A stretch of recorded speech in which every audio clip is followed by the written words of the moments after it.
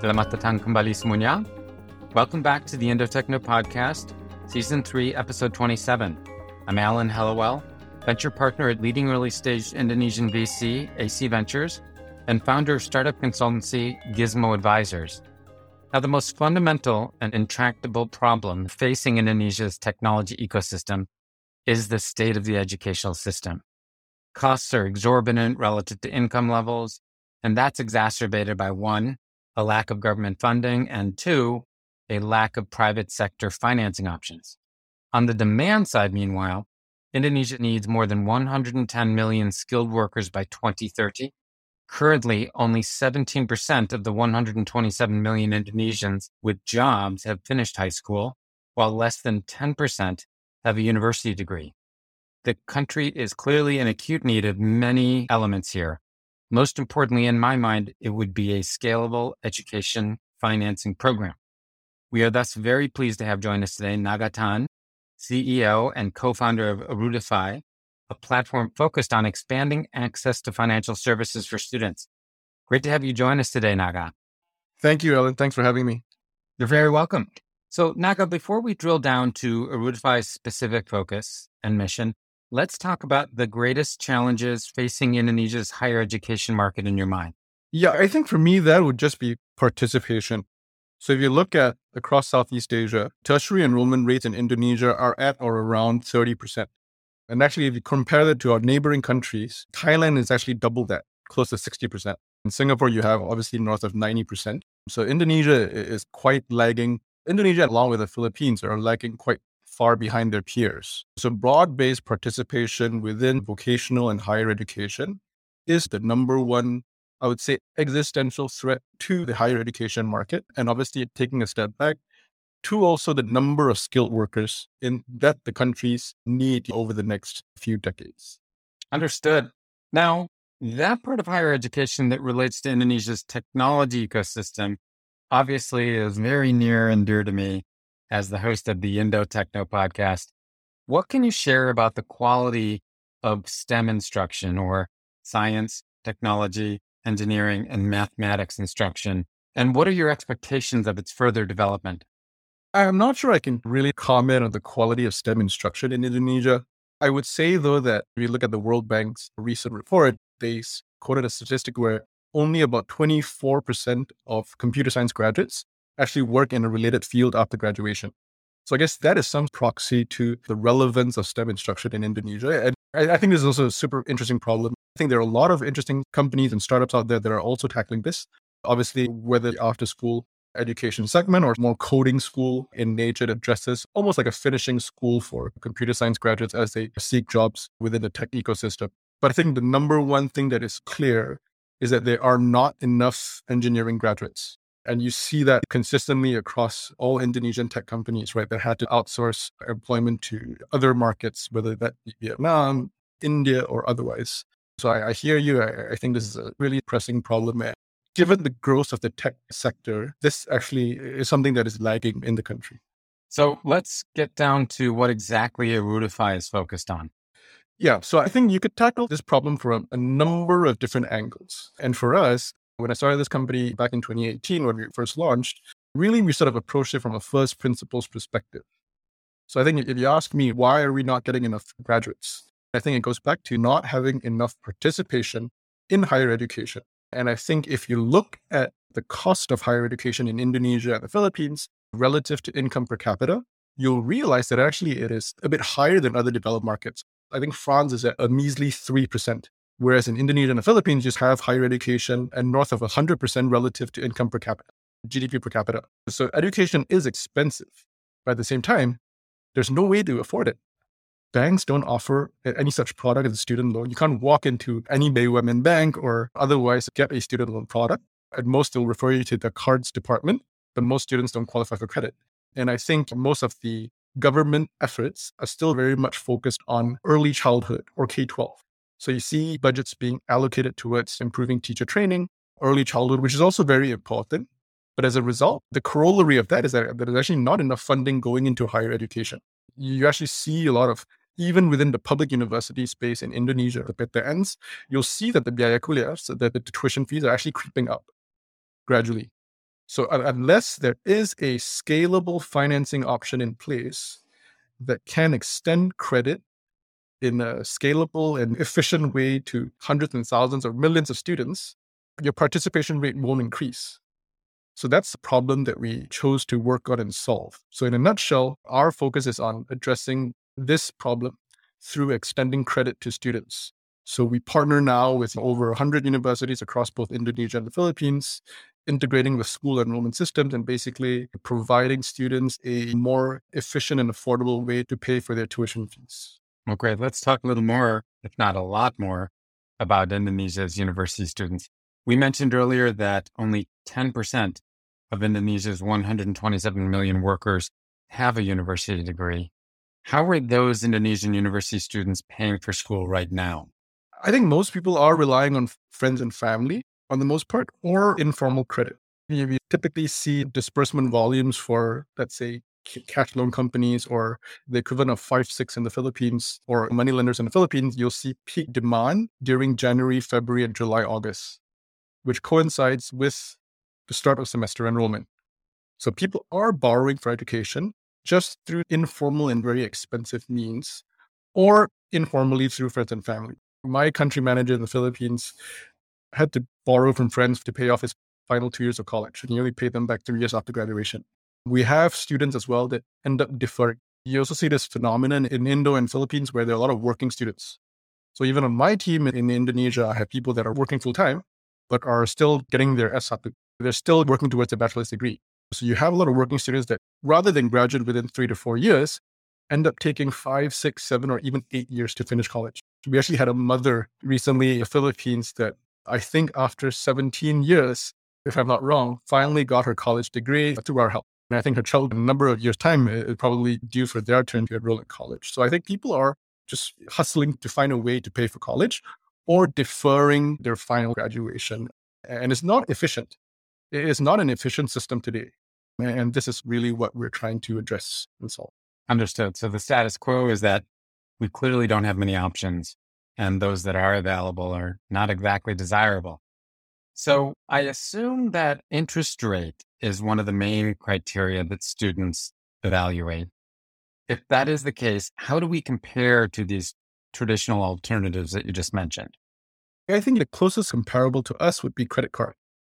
So the credit card, buy now, pay later, you see those rates that hover anywhere between 2.5% to 3% per month, typically on an effective rate basis. For us, actually, because we work through our university partners, we're actually able to limit default rates and also fraud quite significantly because we would curate a list of universities that we partner with and we actually directly disperse to the schools rather than the students. So there's no incentive to do fraud. I think that allows us to charge much lower rates. And we end up charging anywhere typically between 0 to 1.5% per month, typically. In cases where we offer 0%, actually is the school that is subsidizing the students. Another corollary of the current status quo is that actually a lot of universities are acting like they're offering internal cicilan programs. So students can pay for their tuition fees over 3, 6, or 9 months occasionally with some level of interest rates. But the school actually ends up having that receivable sit on their balance sheet. So the head of finance or the CFO of the school is basically having a receivable on the balance sheet and basically having to manage that late payment or cash flow and have to bother with reminders and collections from the students, manage default risks. So when they actually work with us, they can outsource all of that to us. But we take on the default risk, we take on the collections and the burden of that, and we disperse to the school up front. So sometimes schools that have worked with us end up subsidizing the cost to the students. So in cases where we offer 0% financing options to our customers, to the students, they're able to just spread the tuition fee over 6, 9, or 12 months, depending on the installment plans that we come up with. And then the school gives us a small discount to make up for that. Understood. So some of these schools can begin to resemble a bank almost as much as they do an institution of higher learning. Now, Naga, can you compare and contrast the student financing market that you've addressed over the past few questions in Indonesia with maybe China and or US and or Europe, just to make a comparison for our international audience? Yeah, so I think, well, student financing in Indonesia is still very nascent. We have sort of one of the probably the largest player in the market today. And between the two countries, we've impacted maybe over 25,000 students, have about $10 million US in loans outstanding. So it's still a very nascent industry, but it's growing quite quick. Contrast that, I think, with China. I think China, actually, you don't have a student loan industry or what they call sort of 学生贷款. It is really because there is very heavy government intervention. So governments, public universities are all, I think, virtually free in China, and there are no private universities. You can't be a private higher education institute in China. So that market doesn't exist. Europe is, I think, somewhere in between, whereas US are on the other end of the extreme, where private universities dominate the higher education landscape and tuition fees creep up to the hundreds and thousands of dollars, especially at your Ivy League universities or otherwise. And there, I think more than 80% of students that graduate from college or master's programs take on student debt. And that's facilitated by the US government through Sallie Mae or otherwise, or I think today it's called Navient. But then you have a lot of startups or banks that offer refinancing options. So it's a very mature market. I believe student debt in the US ranks only behind credit card and mortgages in terms of asset size. So it's a massive industry. But while it is one end of the extreme, it does allow the higher education spend in the country to facilitate much higher investment into education, where you can attract better teachers, you can provide better facilities to students and otherwise. Whereas Indonesia is still very, very much behind that, where schools are struggling to attract funding. They don't have enough funding to invest in better facilities for the students, pay teachers better. I'm a proponent of paying teachers more. I think even in the US, that's something that probably still holds true today. But yeah, in a nutshell, I think China is non-existent. Europe, maybe somewhere between China and the US. And I think Indonesia is growing quite quickly, but still a nascent industry overall. Yeah, don't get me going on dysfunction in the US higher education financing sphere. Now, Naga, you mentioned that schools are our major distribution channel, our major partner. Can you profile for us the quote unquote virtuous cycle that you seek to create for a partner school of Rudify? Yeah, I think it goes back to the current status quo, which is that schools providing financing is not the core business of the school. That's a distraction, right? The purpose of schools is to provide good quality education and arguably as well to provide a good education to employment outcomes.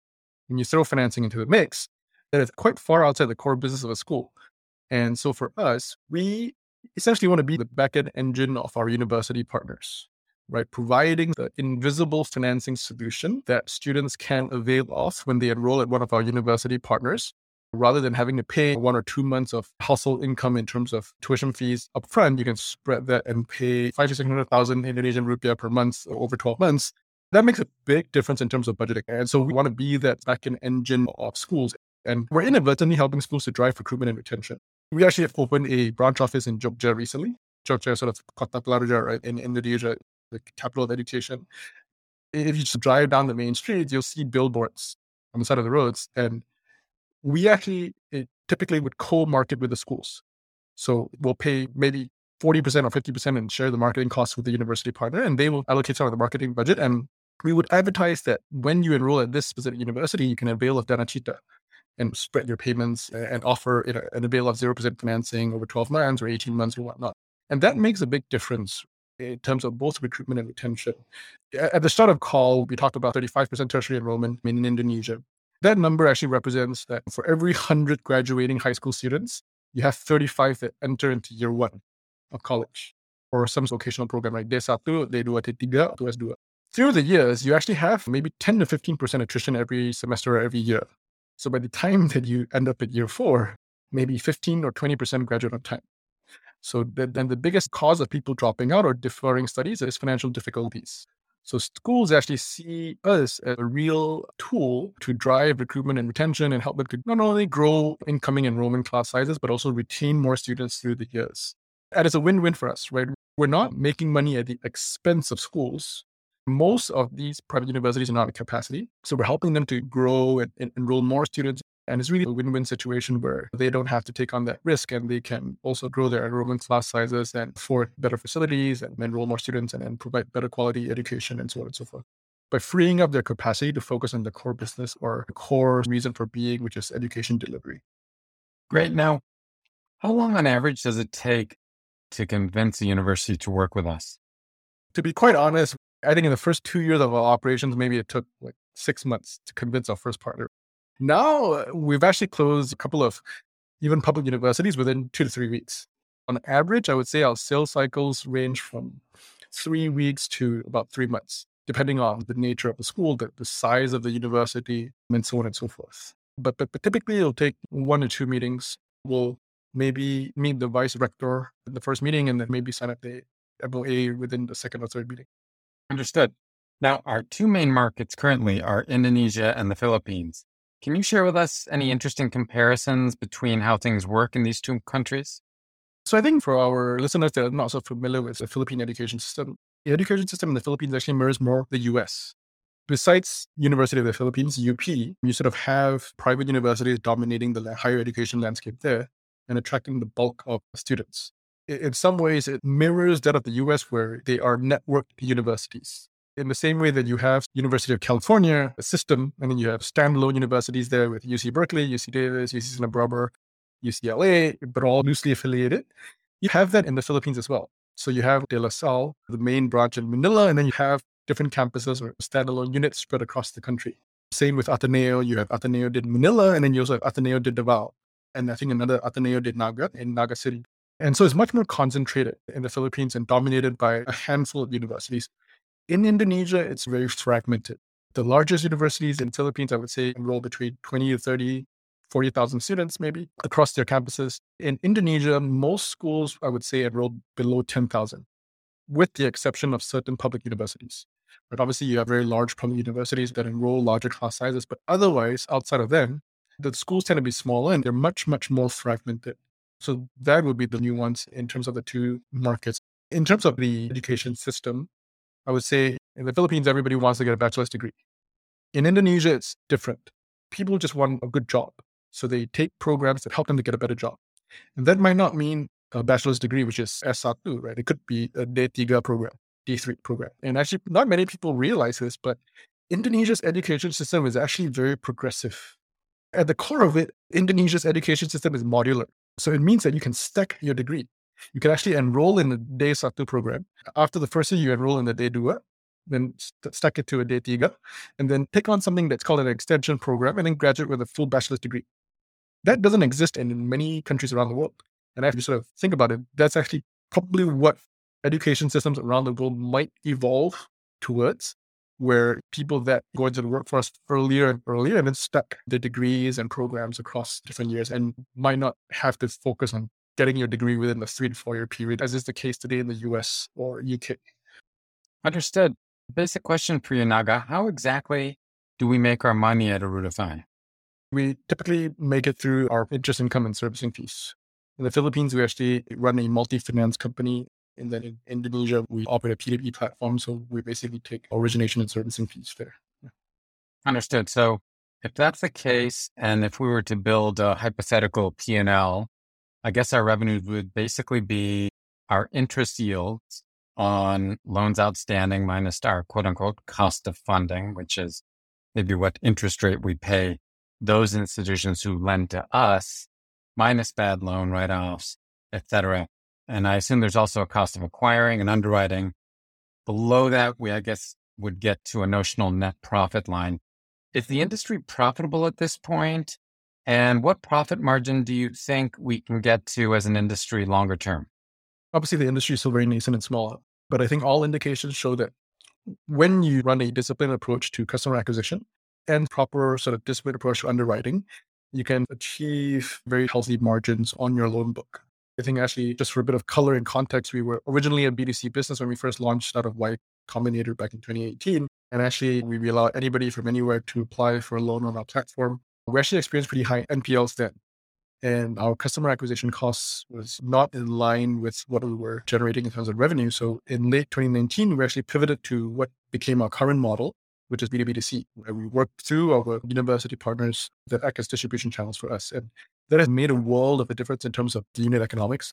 Today, I would say we experience very healthy margins that are predicated on, again, disciplined approach of selecting the right university and school partners, and also a disciplined approach to customer acquisition and underwriting that allow us to achieve healthy margins and very strongly positive contribution margins. Another question I assume that you field somewhat often is, do we carry any quote unquote balance sheet risks? Do we have loans on our balance sheet? In the Philippines, we do. So in the Philippines, we operate a multi-finance company. So the loans sit on our balance sheet. In Indonesia, we hold a P2P license from OJK. So we actually don't take balance sheet risk there. So we work with lenders that then take on the risk and we act as a facilitator for that. Understood. Now, Naga, what exactly did COVID do to our underlying market in terms of enrollment, dropout rates, or just any metrics that impacted our business? What were the most dramatic changes? Yeah, it's a bit of positive and minuses. You have dip in participation during COVID where people decided to forego education. And we had some schools that reported 20 to 30% drop in enrollment when COVID was the most severe. At the same time, of the remaining 70%, a much higher percentage of students required financing. So actually net, we actually saw a much stronger demand for our product and service. We've grown maybe more than 5x over the last 18 months and continue to grow very strongly on positive contribution margins and unit economics. I think COVID was a plus in that regard. The other good thing, or I wouldn't say good thing, but the other inadvertent thing that happened during COVID was that a lot of universities actually realized they were vulnerable. So schools that we maybe approached before, prior to COVID, that didn't feel like they needed our service, actually realized during COVID that our service and product was something that their student base really needed to enroll and remain at school. And that the school also at the same time benefits tremendously from being able to outsource debt financing risk to a third party. So we had a much, much easier time convincing schools to work with us, and they were much more receptive towards integrating with our systems. Today, we actually integrate by API with a number of our university partners and are working on rolling that out across our entire partnership base. And so I think on that regard, COVID accelerated the adoption of our product and services over the last 18 months. Got you. So, Naga, how exactly do we use data? And is that evolving or expanding at all right now? I think, as most fintech lenders would say, they take into account some non-traditional data. We also, to a certain extent, take into account student-specific information that typical consumer lender would not. And we've seen differences in repayment rates across schools, programs, majors, years of graduation that are somewhat predictive. Collectively very predictive, and individually somewhat predictive. So we continually refine our models on an ongoing basis to reflect what the data is telling us in terms of credit worthiness of our students. And I think for me, ultimately, going back to first principles, you essentially have, obviously both Indonesia and Philippines are very large unbanked populations. And actually the simple act of extending credit to these students allows us to help them build up credit history as they move through school. So by the time any given student graduates from university, we would have developed at least 3 to 4 or even 5 to 6 semesters worth of repayment data on these students. So we know who is creditworthy, who is not, what their repayment behaviors are like, and what their consumer inclinations are like. And I think that's very powerful data that can allow us to extend our relationship with these students to a lifetime relationship through other financial products and services in the future, either through our own banking license or in partnership with an established bank or digital bank. Really, the goal is to expand financial inclusion to a segment of the population that is completely neglected today. Very interesting element around helping your first-time student borrowers build their own credit score. Now, Naga, what other content and services do we envision growing around this core student lending product? Yeah, funny you should ask. There are two approaches or angles that we're doing this today. The first one is obviously through the school. Our schools are critical partners for us, acting not just as distribution channels, but really sort of channel partners for us. And over time, as we work more and more closely with these schools, we in some ways become an extension of these schools. So actually, we work not just with their finance or operations team, but also with their marketing team, enrollment teams, and so on and so forth, right? We have, for example, a school in the Philippines that ran their enrollment on Google Sheets. That is not efficient and very subject to data loss or data integrity issues. So that's something that we plan to solve over time. In the earlier days, we actually reconciled our disbursement to the schools through a CSV file. We manually recorded each payment and we sent it to the school and they reconciled it with their system. So we actually, over time, built a partner dashboard. So it's essentially a simple SaaS product that our school partners use to track and monitor disbursements that we make to them. They can log in at any time, view in real time the number of students that are applying from any given faculty program for financing, who is getting approved and how many track trends across months, and also for their finance teams, automatically download disbursements reports that they can then reconcile with their own internal systems. So over time, I do see ourselves expanding our products and services to better service our school partners that might or might not include enrollment in financial management for schools. So that's on the part of the schools. And on the part of the students, it's the same way as the fact that I still have the same bank account that I did when I was a kid. I think the statistic that somebody quoted to me before was that you're actually more likely to get a divorce than change bank accounts. Even in this crowded digital banking space, I think that is still largely true. By the simple act of us being the first financial institution that develops a relationship with these students, I do believe that we can use that to build a long-term relationship with them and offer digital banking products and services to these students and retain them as lifetime customers. There's a lot of gratitude being built up. Like we're essentially taking a bet on these students before they enter the workforce. And today we fund 25,000 students. Fast forward 2025, maybe we're funding 500,000 students a year. And I do think that working across 500,000 students a year enrolled across 100 to 200 or 250 to 300 universities. And I think for me, that is sort of a very, very good position to be in the same way that you can't really imagine a world without Gojek or Grab today, right? Whether it's a GoFood or getting from point A to point B in Jakarta. I think my aspiration or hope is that in the future, if you were a student enrolling in college in the Philippines or Indonesia, you cannot imagine a world where Danacita or Bukas, which is what we were known as in the Philippines, doesn't exist. And so that's really my one simple hope. Naga, a really fascinating discussion about Indonesia's student financing environment. It was definitely exciting to learn more about Erudifi's growing mission around student financing. Thanks again for joining us. Thank you so much, Alan. Stay safe. Likewise. We hope our listeners have enjoyed today's episode. As always, please consider sharing any feedback that you have about the Indo Techno podcast with us. Terima kasih. Sampai jumpa lagi.